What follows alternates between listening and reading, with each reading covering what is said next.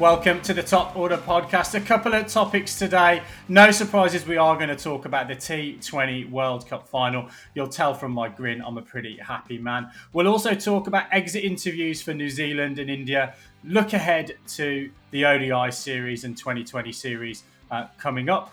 Do New Zealand need to refresh and rethink their 2020 side?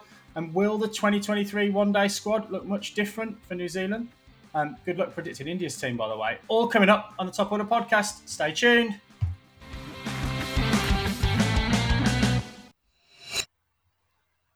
Baldy, you're going to open the show today, I think, aren't you? As the neutral in the room, or one of the neutrals in the room. Your home country bowing out of the tournament pretty early and sort of getting on with other bits of knitting across Australia. Yeah, thanks for reminding me, Adam. And look, firstly, congratulations to your team. And we must inform our listeners that we leave no stone unturned here at the Top Order podcast in terms of bringing you the genuine cricket experience. So at great personal expense, we've sent an intrepid reporter across to Melbourne for the final, which was you, Adam. Let's open the show. Firstly, congratulations to England, a spectacular performance to win another piece of white ball silverware. But just talk us through from sort of the get-go, landing in Melbourne, arriving to the ground, walking the outside of the MCG and then through to the game itself. Can you describe your experience and paint a picture for us of what it was like at the final at the MCG? Yeah, so look, I guess the first thing I'll say is flicked a text round to you boys before the semi-finals and said, who fancies a trip to Melbourne for the World Cup final? At that stage, none of those finals places had been decided. I knew that if New Zealand made it to the final on Wednesday, ticket prices for flights would get, if not astronomically expensive, almost impossible to come by because we've still got a little bit of a supply chain problem when it comes to flights out of New Zealand at the moment. So, look, I took the gamble, I think on Tuesday, just booked some flights, booked a hotel and obviously booked a match ticket and treated myself to, a pretty decent seat. We're sitting about 5 seats away from Ramiz Raja, actually. So I think a lot of the Pakistan dignitaries and whatnot were, not too far away at kind of mid-off in the second tier of the Olympic stand. But look, I guess I wanted to really soak the atmosphere up and got to the MCG on the train from Melbourne Central.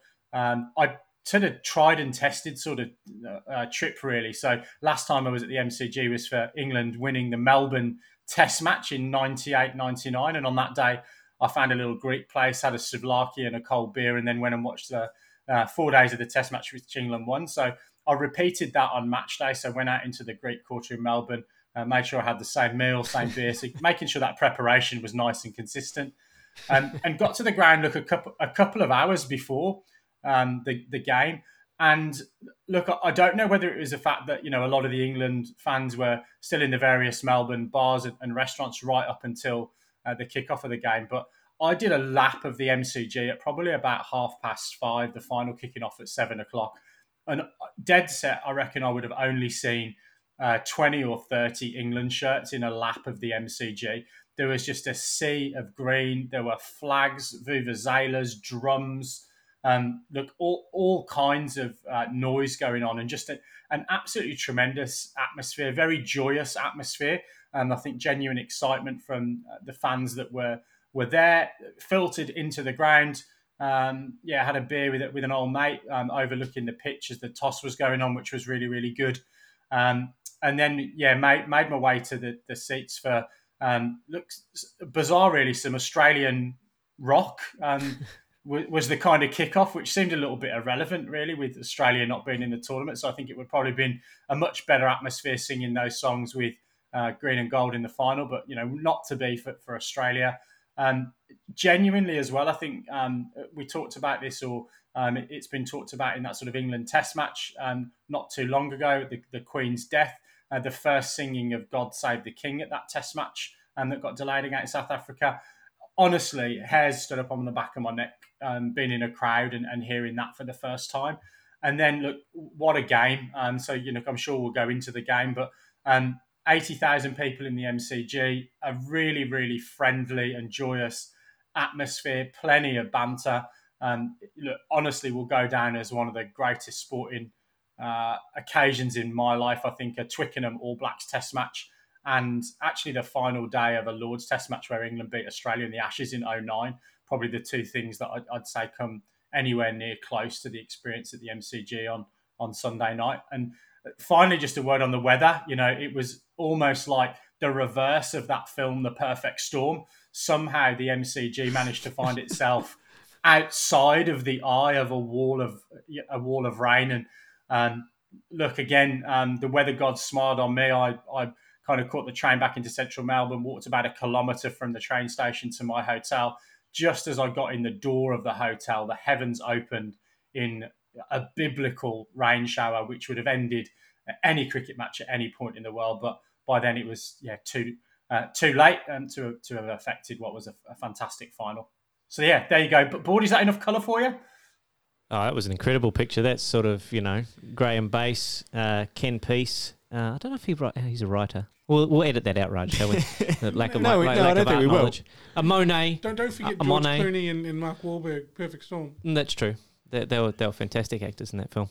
Shall we move on to the game itself? Let's talk about the game. Lots of turning points, lots of moments that were huge. What do we want to unpack first here in the room before we throw back to Adam for his view? Can we talk spin? Because surely not. I think. I mean, yeah. Obviously, looking at me, I'm going to talk about spin, and looking back at you, seeing the leg spin. Balls, is that 5 balls from Iftikhar? Is it? Oh no. Well, we might get to that a little bit later, but I think let's go right back to England bowling, because Adil Rashid's spell, I know Sam Curran won the man in the match, and I think rightly so, probably took 3 wickets. You can maybe debate the quality of the deliveries that got those wickets, but I think the 12 runs for him was probably even the more impressive thing in a T20 game, to go for 4 overs and only concede 12 runs. But Adil Rashid's spell, I think, and almost panning it out to the whole World Cup, I love the fact that in this World Cup that spinners were rewarded for being brave and kind of trying to take wickets, bowling slow. And the way he adapted to, we talked about it with Mitchell Santner in the Ireland game when we talked about New Zealand leading into that semi-final. Adil Rashid, the way he bowled in that semi-final, I think that kind of changed the match from when I was watching that game. Raj and I watched it together on my couch, and we were sitting there when Babar Azam, Adil Rashid bowled that ball to Babar Azam. We were like, what's just happened there? Yeah, look, I think that his spell... we did debate this. I actually wanted Adil Rashid to have the man of the match, because I think his spell was that good. He actually, I felt, turned the match in England's favour, and really turned those screws on that on that Pakistani top order during the middle stages of that game. The wicket of Babar Azam, massive in any context, even bigger on this World Cup final sort of stage, and then also really and I think it was Nazim as well at that time, really put the blowtorch on Mohammad Haris as well, and made it hard for him to score, and eventually got him out. I thought that his spell was up there with one of the great ones.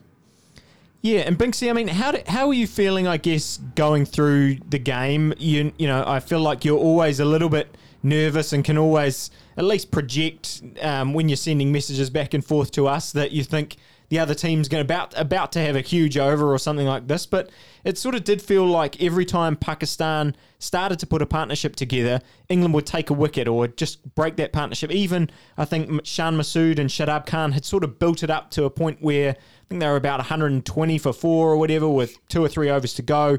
Looked like they might get it up to 150, 160, kind of a competitive total. Suddenly England goes bang, bang again. How were you feeling going through the course of the game, sitting there in the around the Pakistan players? Yeah, look, I found it quite difficult. I unfortunately found myself next to one of those people that you don't want to be next to at a cricket game. An English guy, actually. So, full disclosure, he was a countryman. And as I arrived, he said, "Oh, you're not alone," because he saw my England hat in this sea of sort of Pakistan fans, and then proceeded to essentially tell his 4 companions, who weren't evidently cricket fans, everything he knew about cricket. And look, I don't think he got anything right throughout the course of the whole game. So let's hope he's not listening to the pod.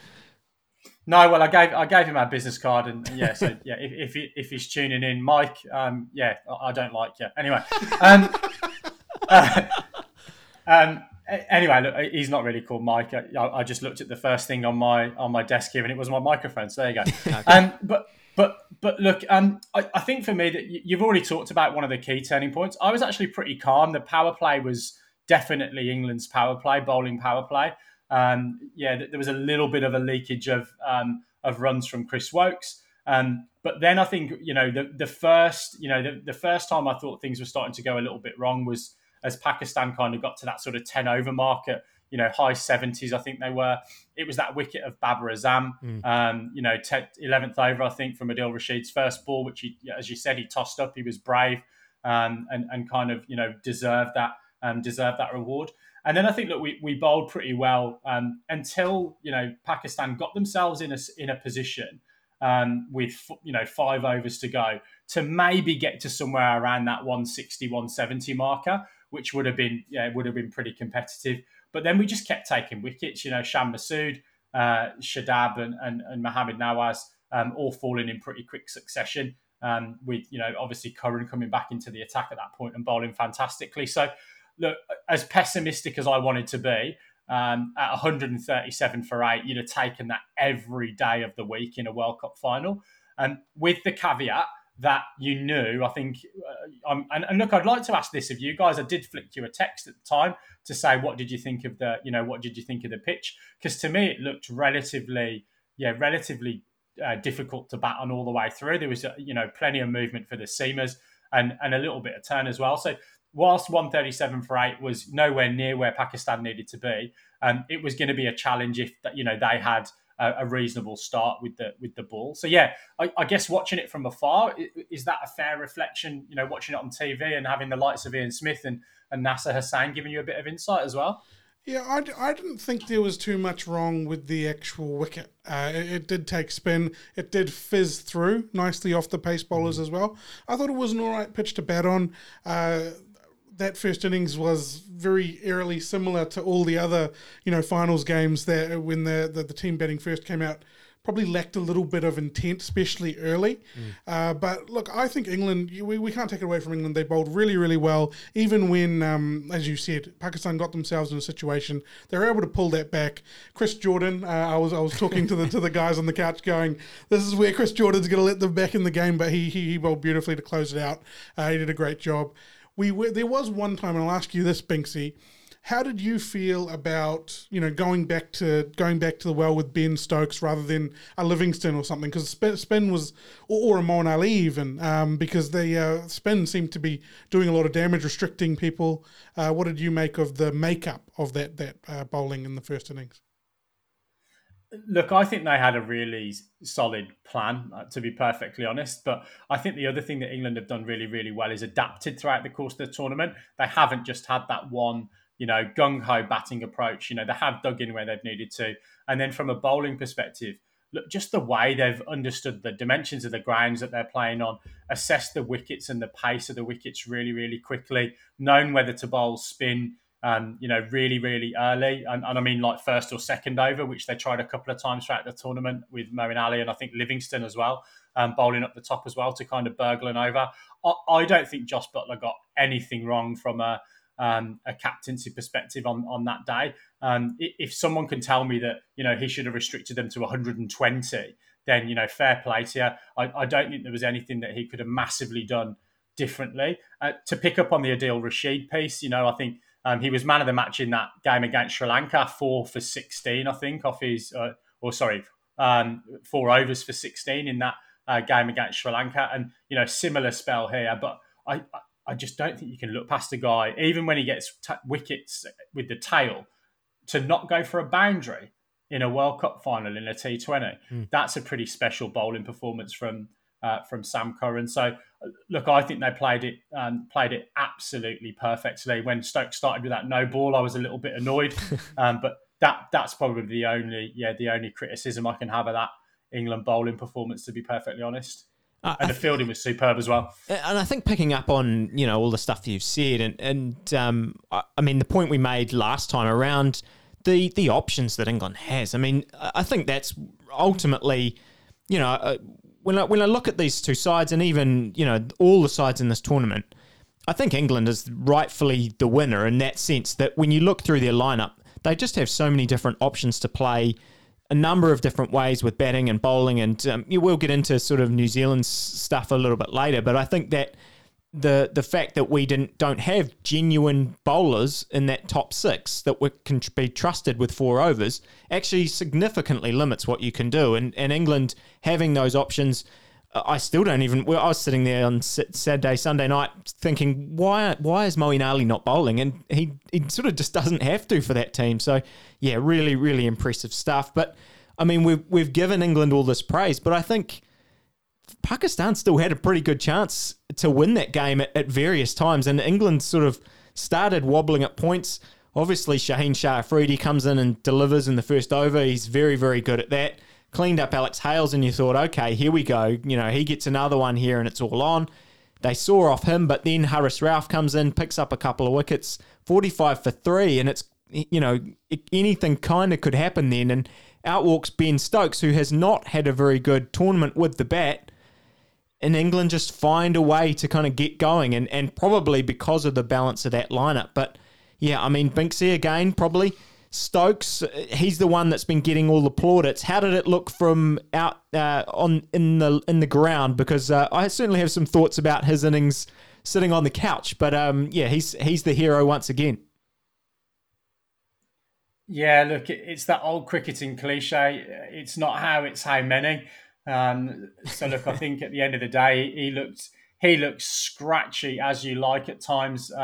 There was an over where I think he played and missed 3 or 4 times. Clothed a couple, but look, the kind of mental fortitude I think he showed was fantastic. I think a shout out to Jos Buttler as well. I think the plan really was there to get ahead of the rate if they could, and get it down to somewhere near a runner ball or thereabouts. And even when he really, really struggled, I think it was over from. Was it Naseem Shah where he got that audacious scoop out after he played and missed it a couple that were just kind of length deliveries? That kind of took my breath away in the stadium to have the minerals to go for that kind of shot. And then look, it really was a sort of almost a lone hand. Phil Salt came in, smashed a couple of boundaries, but looked pretty scratchy. Harry Brook was like a cat on a hot tin roof for the whole of his innings. I think, Stokes was trying to rein him in, but couldn't seem to do so. And then, Moeen does what Moeen does in those situations, came in and clubbed a couple of boundaries and took the pressure off. But for a pretty decent period of that chase, from when Jos Buttler was out in the 5th over through to the end of the game, it was really Ben Stokes, like number 8 wire, band-aids, sticky tape, Araldite, holding that whole England innings together. It was something to behold in the ground, that the calmness that he had, even when he was playing and missing.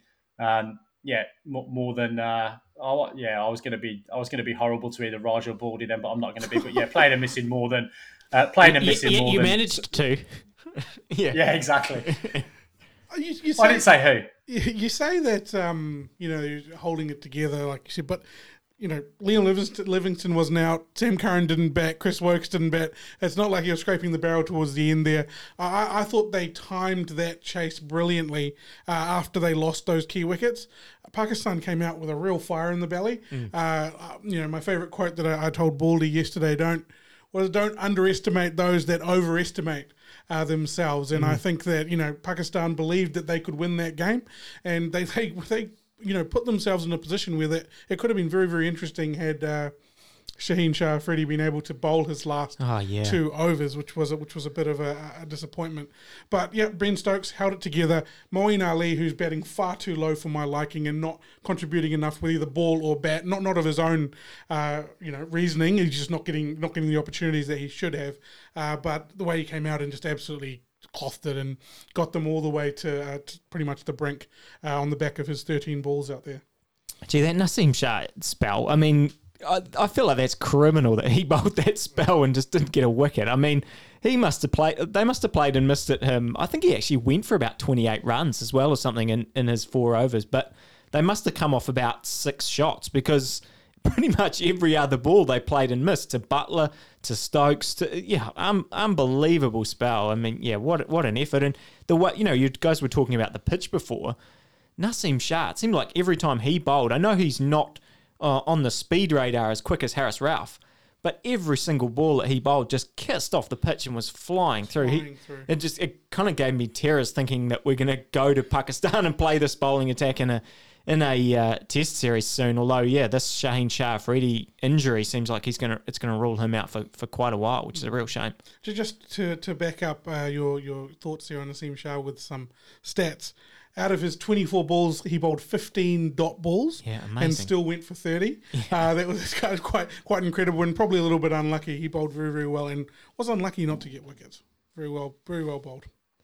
And look, that's we've kind of talked a lot about the actual details of the game now. I've got a couple of bigger picture kind of questions for us. So I have seen, a lot of there's, always at the end of a World Cup or anything like this, there's all sorts of superlatives that get thrown out, and I think we've given enough praise to England and talked about them. Like I said, I think they, fully deserved winning this tournament. They've been one of the strongest sides the whole way through, and on paper, I think are the best side. I want to know, where does this actually leave them? Are they now the best all-format team in the world? Thoughts from the room? Yeah, I think we did. That was my thoughts on the weekend after watching that game. They are the current world champions in both white ball formats, and they're experiencing a bit of a renaissance with their test match play at the moment. So I think they are probably the best team all round in all formats at the moment. But isn't it exciting though that you could have that same conversation about Pakistan? Right, they've been playing excellent white ball cricket of late. They've got a really, really good test side. They played really well against Australia in Pakistan, and I'm excited to see them this summer.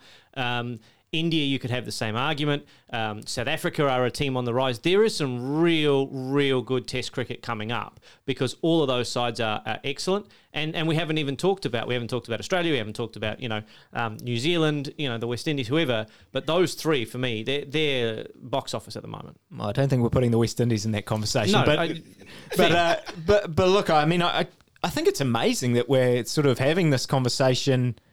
We're considering where we were a year ago. I mean, we were sitting here in this room kind of making fun of Binksy, really. And now Binksy's, he's sitting at home on his computer staring back at us, just grinning. I mean, Binksy, you must just be stoked with this turnaround. I see what you did there too. That was good. Yeah, I'll probably take a slightly different view. I don't think we're the best all-format team by a long stretch. So I think Test cricket, we've had, a mini renaissance, a little bit of a bounce with a new coach and captain and a freedom in terms of the way that we've played our Test cricket over, let's be honest, at one home summer. So, look, I'm not getting too carried away from a Test match perspective.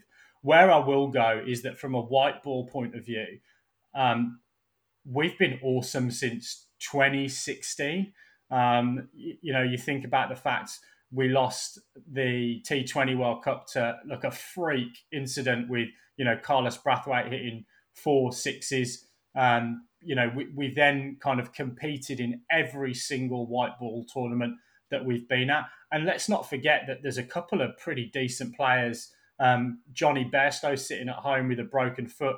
Jofra Archer coming back from injury. Reece Topley, who was probably a shoo-in for the start of this tournament, was injured early in the tournament. We've had injuries to David Malan during the course of this tournament. He really didn't get going at any point. And I think they're going to keep the majority of this group together as a white ball side with the likes of Harry Brook, Liam Livingstone, Phil Salt, as well as, some other guys with, the bowling stocks to continue to come in. So I think, there doesn't seem to be a group that are going to all en masse retire here. You probably think about, the next to go is maybe, Alex Hales, who's, pretty old in comparison to some of the squad. But I still think he'll probably make it to the next T20 tournament. So, I think all formats, no, but there isn't anyone else at the races from a white ball perspective as far as I'm concerned at the moment. And I'm not very often that buoyant about English cricket, but when you look at their record in all conditions over the last 5 or 6 years with white ball cricket. I'm sorry, there's no one that's anywhere near them in terms of the consistency of the quality of the white ball cricket that they play.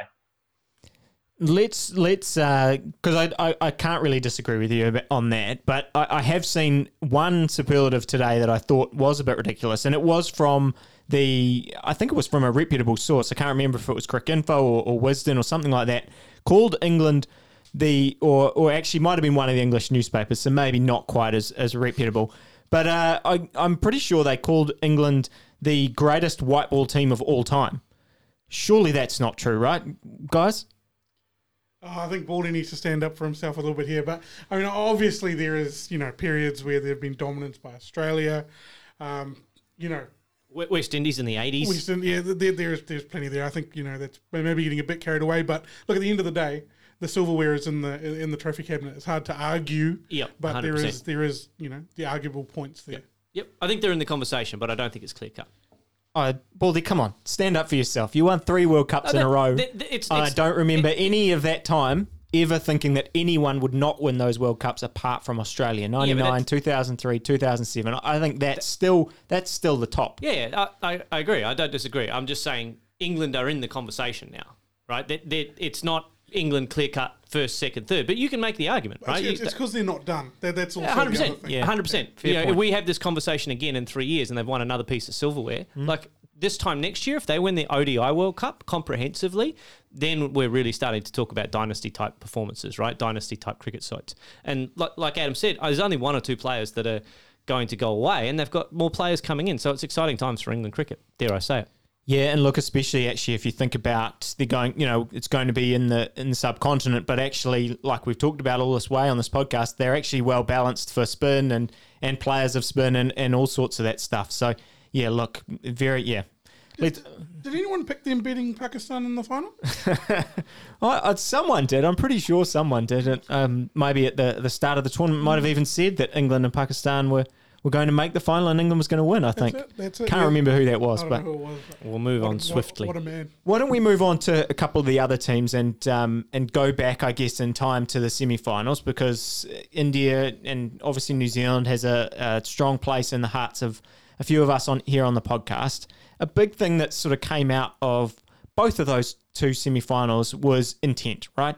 Everyone was kind of saying that they were clear, New Zealand and India kind of got scores that maybe their fans tricked themselves into thinking were good scores when they batted first, or commentators tricked us into thinking that, because I think at the halfway point of both of those games, commentators were going, look, it's a tricky pitch, but, teams have bowled well if they come out and bowl well. Did we, being New Zealand and India, just kind of get those games wrong? Is a lack of intent, I've seen people come out and say everyone should be trying to aim for 180 and, plus in all T20 games. I mean, obviously the final didn't play out that way either, but, do you think there was an issue really with the intent, Raj? So, look, I'll take a look at the New Zealand game first. New Zealand, we mentioned it a number of times on this podcast, New Zealand is a team that does enough to win. That it's not usual that they go out there and score 220 and bowl a team out for, 120. We'll always have that good old-fashioned hiding, though. Sure. But look, I thought that they had perhaps done enough. It looked like a harder pitch to bat on. And in fact, it probably suited a subcontinent side more than one from this side of the world. But I thought that we had done enough. I think that if we had taken a couple of wickets in that sort of early power play stage, we were right in the game. I think we did well to get to 150. We would have taken that from the position that we were in much earlier. But at the end of the day, it comes down to intent. We had Conway and Williamson batting together for a long period of time, going at just over a run a ball. Maybe if we'd had an injection of, Jimmy Neesham or Glenn Phillips, how we were talking about, maybe he sometimes bats at 3 if Finn Allen goes out early. I just feel like we kind of consolidated for a bit too long, and that was our downfall in the end. Yeah, look, I want to kind of, I think you're right. I mean, look, in the end of the day, the 2 teams that came out in those semi-finals that batted second, both of them, I mean, it was abundantly clear, I think, even more in the England game when Alex Hales and Joss Buttler just went bang, bang, bang, and the game was over. Like, the game was over after the power play. It sort of almost felt like that for New Zealand, but then somehow New Zealand kind of scrapped it, even with terrible fielding, terrible bowling at times, kind of scrapped it through to the final over. But, I mean, that England game, the way that Butler and Hales kind of went out there and did the business, I mean, must have sent Binksy, must have been a massive grin on his face when he was thinking, I'm going over now to watch this final. But, I do want to make the point that I think it's very easy for people to sit on the couch and go, look, every single T20 game, you should be able to get 180 plus. We've just seen it in this final, and even in that final, I think it was Chris Wokes, maybe after the game, a couple of the England players were talking about the occasion and actually about how that did play a part, and it's always going to play a part. And if it was so easy to get 120, like 180, every single T20 game would be like that. It's not like that in the IPL. It's not like that in these internationals. We saw it last T20 World Cup. We've seen it now. Yeah, I just, whether there needs to be some, little shift in what New Zealand does, or in particular, perhaps I'd certainly be interested in discussing that a little bit more. But yeah, I don't, whether you can kind of say that those teams just completely misread things and got them wrong, I don't really agree. Sorry, Binksy, I'll just say this one thing about the Indian batting. I think that they actually rescued themselves quite spectacularly towards the end there. The innings that Hardik had to actually get, or Kohli and Hardik, to get them up to that 160, the 160 odd they got, 168 for 6. That actually put them in a fairly good position. It's just England were far too good. When we looked at the preview for India, we mentioned that their bowling, I felt, was a little bit weak coming into this tournament. Without Jasprit Bumrah, without that real superstar for this kind of occasion. And I think that's just where it came down to. England superstars stood up in both sides of that game. Sorry, over to you, Binksy. Yeah, I just wanted to make one quick point, and I think it's the same for both India and New Zealand. I don't think it's a lack of intent, and I don't think it's a lack of quality in terms of the players available. I think what it probably is that this game has evolved so quickly, and it's actually more around the planning and the way that you approach the game. If we talk about that New Zealand-Pakistan game in isolation, when you've got an early wicket of Finn Allen going, do you really then send in Kane at that point, or do you actually say, no, I'm going to go with Glenn Phillips, or I'm going to go with Jimmy Neesham or someone else, who just kind of continue to inject that power into the power play? And a little bit the same with India. Kohli and Rahul are so pleasing on the eye, but I don't ever see them striking at 160, 170. At best, they're going to be in the sort of 120s and 130s. So when they've got, Rahul and Sharma, who probably is on the decline as a white ball batsman and on the incline as a test match batsman now, Rohit Sharma, I think, particularly as an opener, I wonder whether or not you do need to actually kind of change and be flexible in your approach rather than necessarily, I know it's a subtle differentiation, but yeah, I don't think it's intent. I think it's that their game plan is to backload their innings with power. But we've seen that if you bowl well and bowl to really, really good plans, then you can stop a side getting away. So you're almost better getting ahead of the 8 ball as quickly as you can, so that you know that you've got more options as you go through the course of constructing a T20 innings. That's my 2 cents. And look, I want to move to, you touched on India a little bit there. I want Baldy actually to be the first to answer this, because I know he doesn't like to jump off the fence, but I want to throw it out there. Are India underachievers? Yes, 100%. Yeah, 100%. You can't look at that side on paper, regardless of Jasprit at home, Jadeja at home. You can't look at that side on paper and the depth that they've got in the IPL over the last 5-6 years and say that a loss in a semi-final by 10 wickets is a good enough performance for that cricket side. Particularly when you have a look at, have they won a major tournament since 2011? No, so they haven't won a major tournament in 11 years. For an Indian side that has that much depth, that much talent, and that much money on offer from an IPL contracts point of view and a player development point of view, absolutely they've underachieved. Absolutely. I think it's tournament wins or bust for India from an expectation point of view from their fans. And if you have a look at the type of cattle that they've got on offer, regardless of whether or not Jasprit is out or Jadeja is out, they've still got some world-class players in that cricket side. They've got maybe now look, regardless of what you think of any of the individuals, there's enough of them there that they should be winning big tournaments at some point in the last 11 years, and they just haven't done so. So, yes, absolutely. Question for you, Bordy, though. They don't let their players play anywhere else in the world. Is that a determining factor? They're only playing the IPL on small grounds?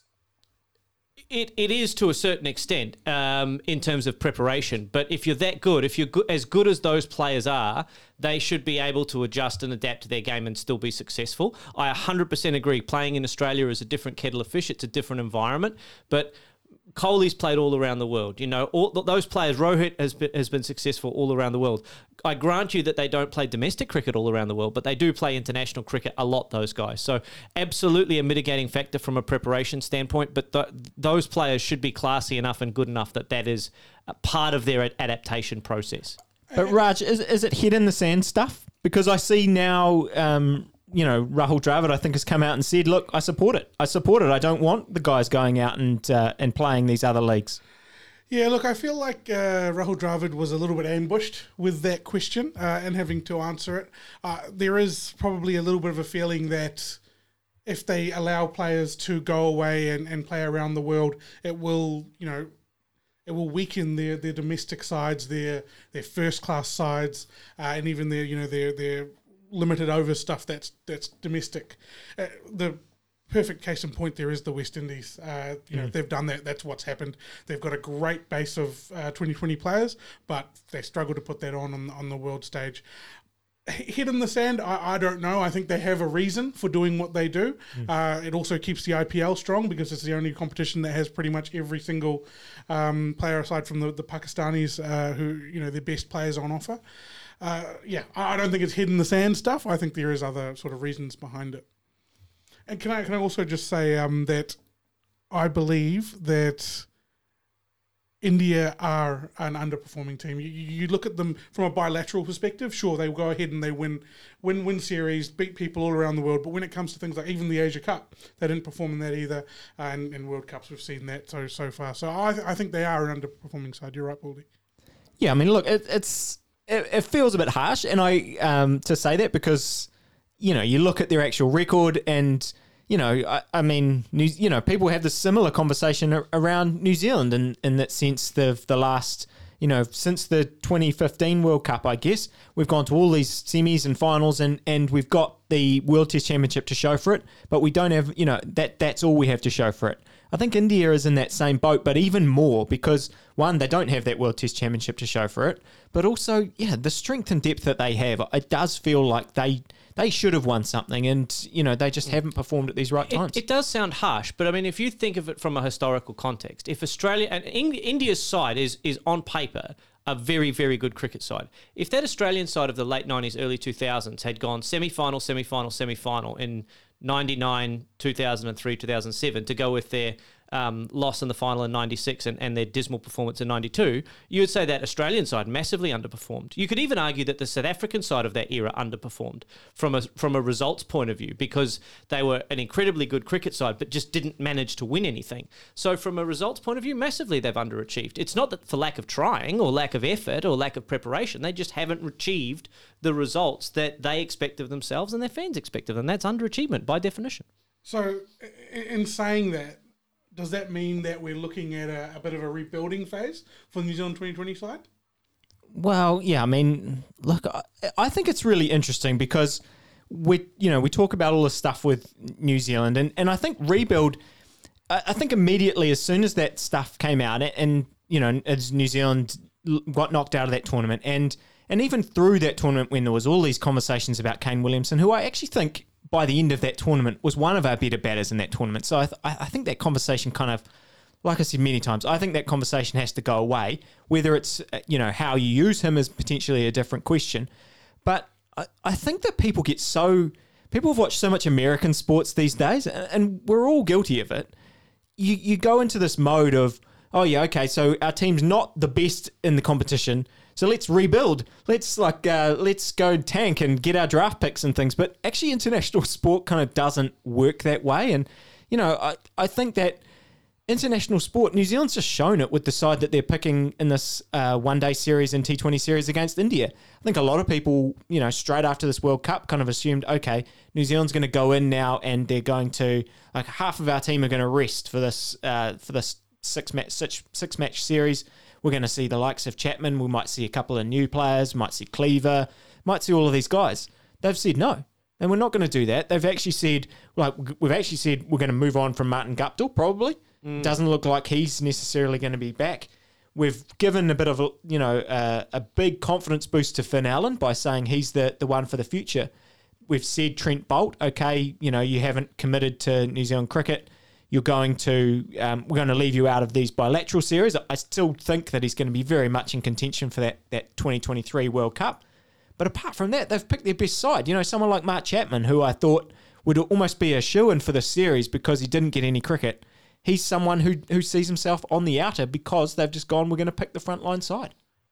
Yeah, look, I agree. There is an opportunity when you are planning your team, your international team, to plan around big tournaments, right?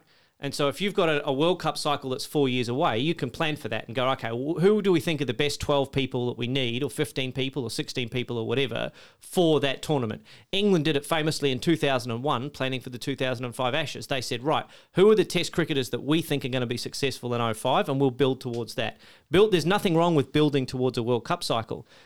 We've got another World Cup cycle next year, and we'll have one the year after and the one the year after that. So New Zealand aren't throwing the baby out with the bathwater because they realise that they've got an ODI World Cup in 12 months. So, there's that to plan for, and I think they've started to go about it the right way, backing the guys that you think are going to perform well for you. We've seen great things from Finn Allen so far in his career, particularly in that first game of the World Cup. So he's the right person for the job, I think. I don't think they've done anything really wrong here. Binksy, can I just throw to you, because I know you've got to jump off the call in a minute. Can I just throw to you to kind of ask, going back to 2015, give us some perspective on how England went about that. Did they, I can't even actually remember, did they throw out all their players or did they change? I mean, I know they kind of changed their approach. Seemed like that was a big thing, but did they sort of retain the same core of players when they were looking to that next crop of tournaments? Yes and no. So they kept faith with Owen Morgan, who was captain in that 2015 World Cup, but they then jettisoned some players that had been around the side for a period of time. Alistair Cook, I think Gary Ballance came in famously for that tournament. James Anderson, Stuart Broad were cast aside.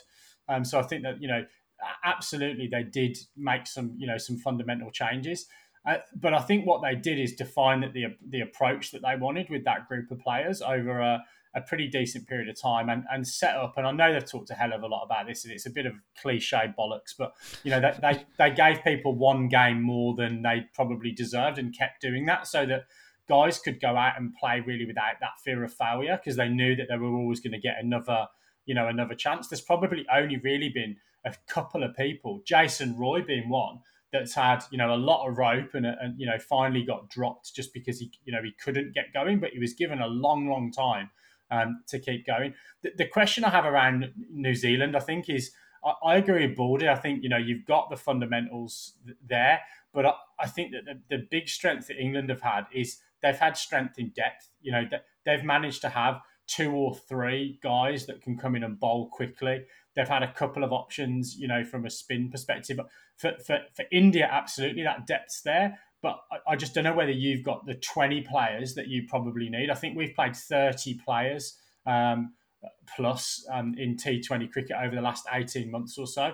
I don't think you would have that same strength in depth to be able to kind of, on the eve of a tournament, replace a Lockie Ferguson or a Glenn Phillips, for example, in the way that England have been able to call up an Alex Hales for a Johnny Bairstow. Or Mark Wood for a Jofra Archer, for example. And maybe to wrap things up, Raj, I guess, so, I mean, my final 2 cents on this really is that I think New Zealand will stick with the status quo through to this 2023 World Cup, the ODI World Cup, like you just said, Baldy, that'll be their next focus. Gary Stead's contract actually, I believe, runs to that tournament and then not after it. Whether he'll reapply, who knows. it wouldn't surprise me if at that time both sides kind of said, okay, cool, let's, you've had a really great run. You've taken us to this World Test Championship. You've had the different, taken us to all these tournaments. We've got a new kind of crop of players coming. Let's sort of look to the future now. And that 2024 lineup, Raj, I want to just do a quick fire. Let's go through the lineup for this last game for New Zealand here, and well, actually the lineup for the whole tournament, because I think they kept it the same apart from injuries the whole series. How many do we think will make it to that 2024 T20 World Cup? So Finn Allen?